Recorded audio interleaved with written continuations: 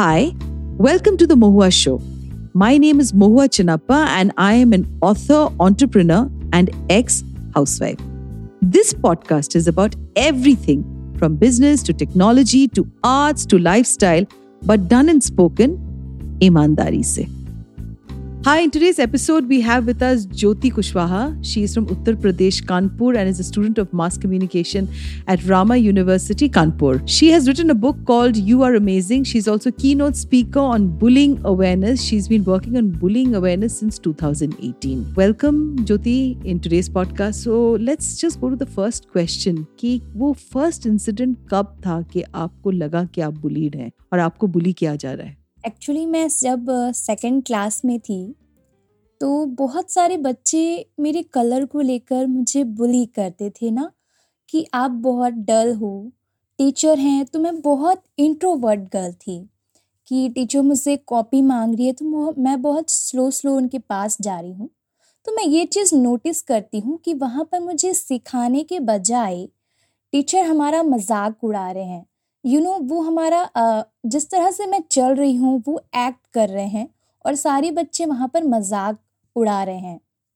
तो वो एक इंसिडेंट था जहाँ मुझे लगा कि मैं बेटर नहीं हूँ और वहाँ से मेरे साथ बुली स्टार्ट हुआ मेरे कलर को लेकर और ये मेरे साथ 7 साल तक चला. आपकी कितनी उम्र थी उस टाइम पे जब आपको ये इंसिडेंट आपको इतने क्लैरिटी के साथ याद है? तो कौन से क्लास पे थे जब ऐसा हुआ था आपके साथ? मैं सेकंड क्लास में थी. तो क्लास 2 में तो बहुत बच्चे होते हैं और बहुत सारी स्टडीज भी किया गया है जो बचपन में हमारे साथ होते हैं वो पूरी जिंदगी हमारे साथ रह जाती हैं. वो यादें हमेशा हमारे पर्सनालिटीज में बहुत अलग अलग तरीके से दिखाई देते हैं. तो घर पे जाके आपने किसी के साथ बात की इस बारे? नहीं, एक्चुअली क्या होता है कि इंडियन में बच्चे इतने माँ बाप के साथ मिलते जुलते नहीं हैं. तो मुझे खुद ही नहीं पता था कि मैं बुलिंग का शिकार हो रही हूँ, मैं विक्टिम हो रही हूँ. मुझे खुद ही पता नहीं चला. मुझे ऐसा लगता था कि मैं स्टडी में वीक हूँ तो शायद मेरी ही गलती है यहाँ पर. बट मैंने कभी भी अपने पेरेंट्स को ये बताने की कोशिश नहीं की कि मेरे साथ बुली हो रहा है.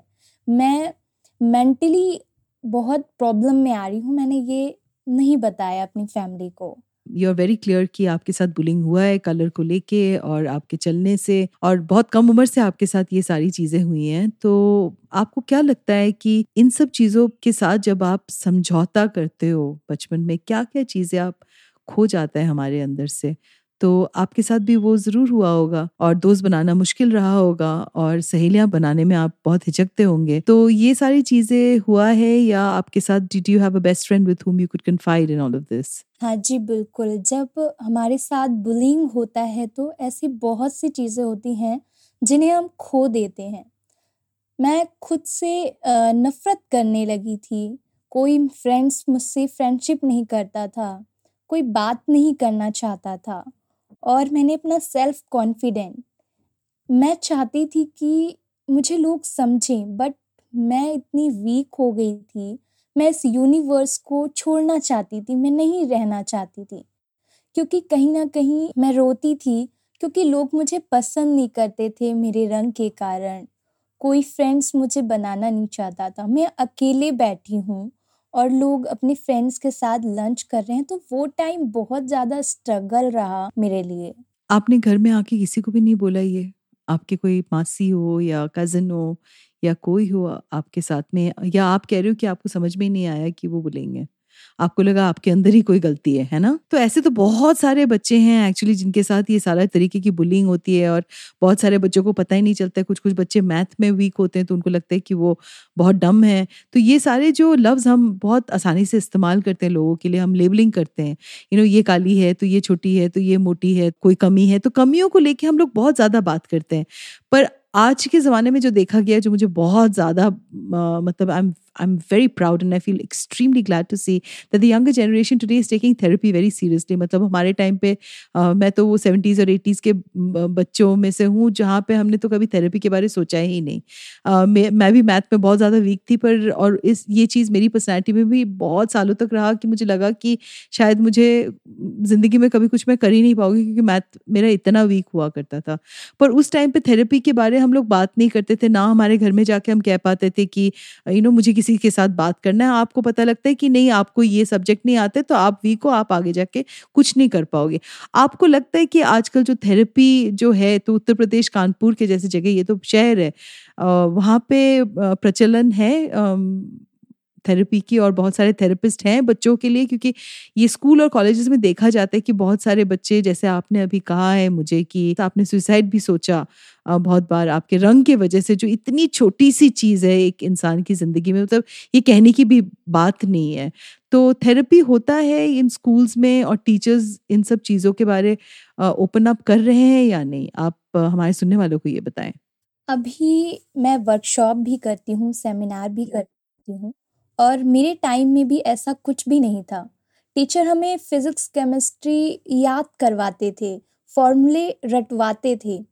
लेकिन हम अगर बुलिंग की बात करें या फिर हम गर्ल्स में पीरियड्स की बात करें, तो ऐसी कोई भी नॉलेज हमें नहीं मिलती थी कि हम उसमें स्टैंड कर पाएँ, खुद ही हमें फाइट करना है। अभी मैं जब वर्कशॉप जाती हूँ, मैं टीचर से सवाल करती हूँ, तो बुलिंग के बारे में कोई भी नहीं जानता है और बच्चों को खुद ही वो नॉलेज नहीं दे रहे हैं कि एक्चुअल में बुलिंग क्या है, आप कैसे फाइट कर सकते हो। इसमें आपको कभी-कभी लगा होगा कि आप बिल्कुल अकेले हो। हाउ डिड यू मैनेज ये सारे इमोशंस जब आपको लगा कि आप बिल्कुल अकेले हो और एक जंग हो जाती है खुद के साथ और दुनिया के साथ? You know there is a fight that goes on inside you and you are also fighting with the world outside. तो मेरे ख्याल से बहुत सारे सुनने वाले हैं हमारे पॉडकास्ट में, जो बहुत सारे बच्चे हैं या माँ-बाप हैं जो अपने बच्चों के साथ एड्रेस नहीं कर पाते हैं कि बुलिंग हो बच्चे के साथ स्कूल में या कॉलेज में, को किस तरीके से हैंडल करें। तो ज्योति, आप हमें बताएं कि वो जो जद्दोजहद चलता है अपने साथ और दुनिया के साथ, उसके लिए आप क्या एडवाइस दोगे? मैं ये एडवाइस दूंगी, जैसे कुछ बच्चे बहुत इंट्रोवर्ट होते हैं, वो ना ही टीचर को बोल पाते हैं ना ही पेरेंट्स को बोल पाते हैं, बस वो खुद में ही अंदर खत्म होते रहते हैं। तो मैं ये कहूँगी, अगर बच्चा इंट्रोवर्ट है या कुछ बोल नहीं पा रहा है, तो एक टीचर को, पेरेंट्स को उस बच्चे को समझने की कोशिश करनी चाहिए। वो पढ़ नहीं पा रहा है तो उसके माइंड को समझने की कोशिश करनी चाहिए, एक्चुअल में वो क्या चाहता है, वो किस चीज में आगे जाना चाहता है। अगर एक पेरेंट्स उससे सवाल करेगा तो वो जवाब देगा और वहां से सॉल्यूशन स्टार्ट होता है। अगर हम इसमें एजुकेशन की बात करें, अगर हम बच्चों को एजुकेशन दे रहे हैं, बुलिंग के बारे में बता रहे हैं, तो कहीं ना कहीं यहाँ पर चेंज आ सकता है, वो स्टैंड ले सकते हैं। क्योंकि अभी बच्चों को नहीं पता कि उनके साथ क्या हो रहा है, वो क्या स्टैंड ले, उन्हें अपनी गलती दिखाई देती है। अगर हम इसमें अवेयर करते हैं, पेरेंट्स, टीचर अपने बच्चों को सपोर्ट करते हैं, तो वो इसको समझेंगे और इस पे स्टैंड लेंगे। वो खुद को कमजोर नहीं समझेंगे, खुद को वीक नहीं समझेंगे और कदम आगे बढ़ाएंगे और वो बहुत आगे जाएंगे। तो ज्योति, आप हमारे सुनने वालों को बताएं, what is it that should be done to stop bullying? Bullying के बारे तो अभी बहुत चर्चा हो रहा है, बहुत सारे लोग बात कर रहे हैं। हमने हाल ही में हमने पॉडकास्ट किया है, आरवी बोल के, उनकी मम्मी, आपको शायद पता होगा, ये फरीदाबाद स्कूल की एक इंसिडेंट है जहाँ पे बच्चे ने सुसाइड के साथ उनका डेथ हुआ है, और उनकी मम्मी आई इस बुलिंग के बारे में बात करने के लिए। अभी तो बहुत सारे ऐसे मुद्दे आ रहे हैं जहाँ पे लोग खुल के बात कर रहे हैं, जो पहले नहीं बोला जाता। तो आपको क्या लगता है क्या क्या होनी चाहिए स्कूल के अंदर? रूल्स होने चाहिए, जैसे हम लोग सुबह स्कूल में जाते हैं, वो प्रेयर होता है और पीटी होती है मुझे अभी भी याद है, जो वो सारी चीजें मिस करते थे तो वो डायरी में साइन करा के लाना पड़ता था। तो बुलिंग के लिए आपको लगता है कि स्कूल्स में क्या करना चाहिए? हाँ जी, बुलिंग के लिए टीचर को पहले अवेयर होना चाहिए। टीचर्स को खुद पता होना चाहिए कि एक्चुअल में बुलिंग क्या होता है, क्योंकि उन्हें जब पता होगा तो वो बुलिंग को अच्छी तरह से समझ पाएंगे। वहाँ पे बच्चों को समझने की कोशिश करनी चाहिए कि बच्चा अगर अलग बैठा है तो क्यों बैठा है, उसे प्रॉपर बुलिंग के बारे में एजुकेशन देनी चाहिए। टीचर वहाँ पर एक रूल बनाए कि अगर बच्चे के साथ बुलिंग होता है तो वहाँ पर वो नाम दर्ज करा सकता है, वहाँ पे वो बता सकता है विद प्रूफ के साथ कि मेरे साथ बुलिंग हो रहा है। अगर ये उसी पल जब हम टीचर वहाँ पे अगेंस्ट होगा, वहाँ पर उस बच्चे से बात करेगा, तो ये बुलिंग रुक सकता है, वो उसके ऊपर हावी नहीं होगा।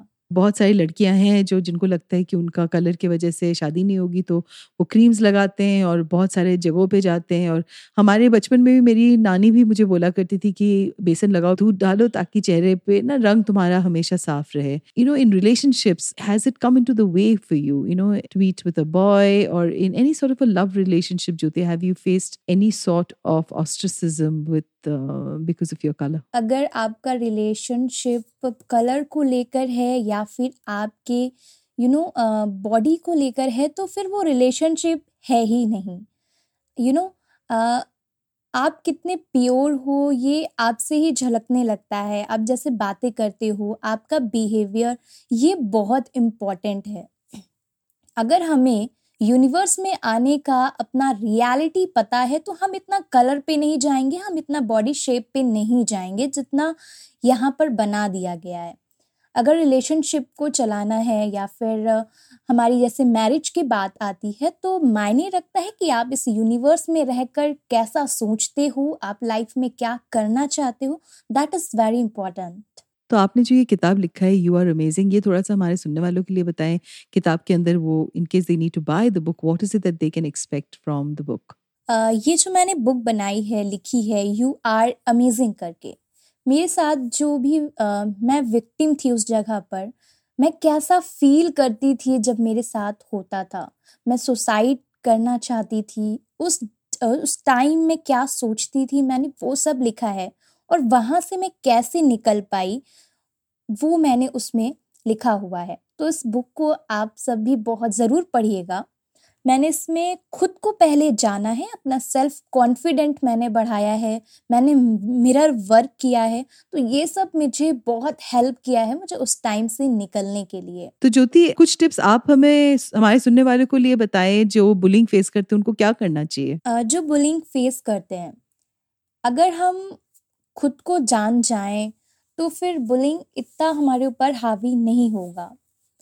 आप अगर वीक हो ना, आप खुद को कमज़ोर समझते हो, तो जो बुली कर रहे हैं आपके साथ वो और आप पर हावी होंगे।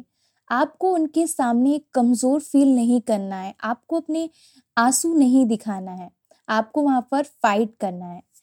और खुद को आप कॉन्फिडेंट फील करिए, आप मिरर वर्क करिए, वहाँ पे अपने आप को समझिए, अपने आप से बात करिए, अपने आप को वहाँ पे स्ट्रॉन्ग दिखाइए, आप कॉन्फिडेंट रहिए, तो आपको कोई भी बुली नहीं कर सकता है। क्योंकि आप अगर नो बोल दोगे तो वहाँ पर उसे लगेगा कि हाँ, आप ये पसंद नहीं कर रहे हो, तो आपके साथ बुलिंग नहीं होगा वहाँ पर।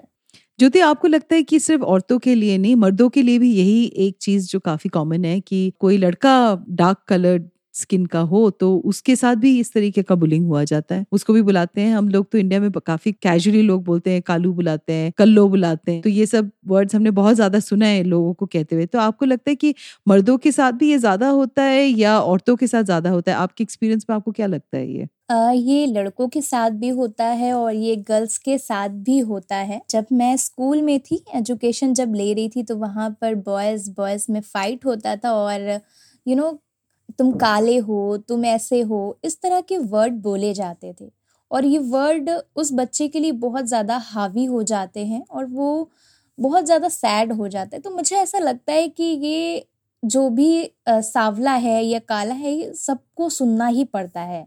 So before we end this podcast, the questions that come to my mind are: Indians with dark skin, are they really worried to become like the white? Is it something that the Britishers have left back with us? According to me, I think it comes with the British rule in India. The British considered themselves to be superior, and we Indians assumed that being fair makes you superior. Listening to Jyoti's podcast, many of us can look back into some cousin, some friend, or for our own selves if we have faced any sort of ostracism because of our color.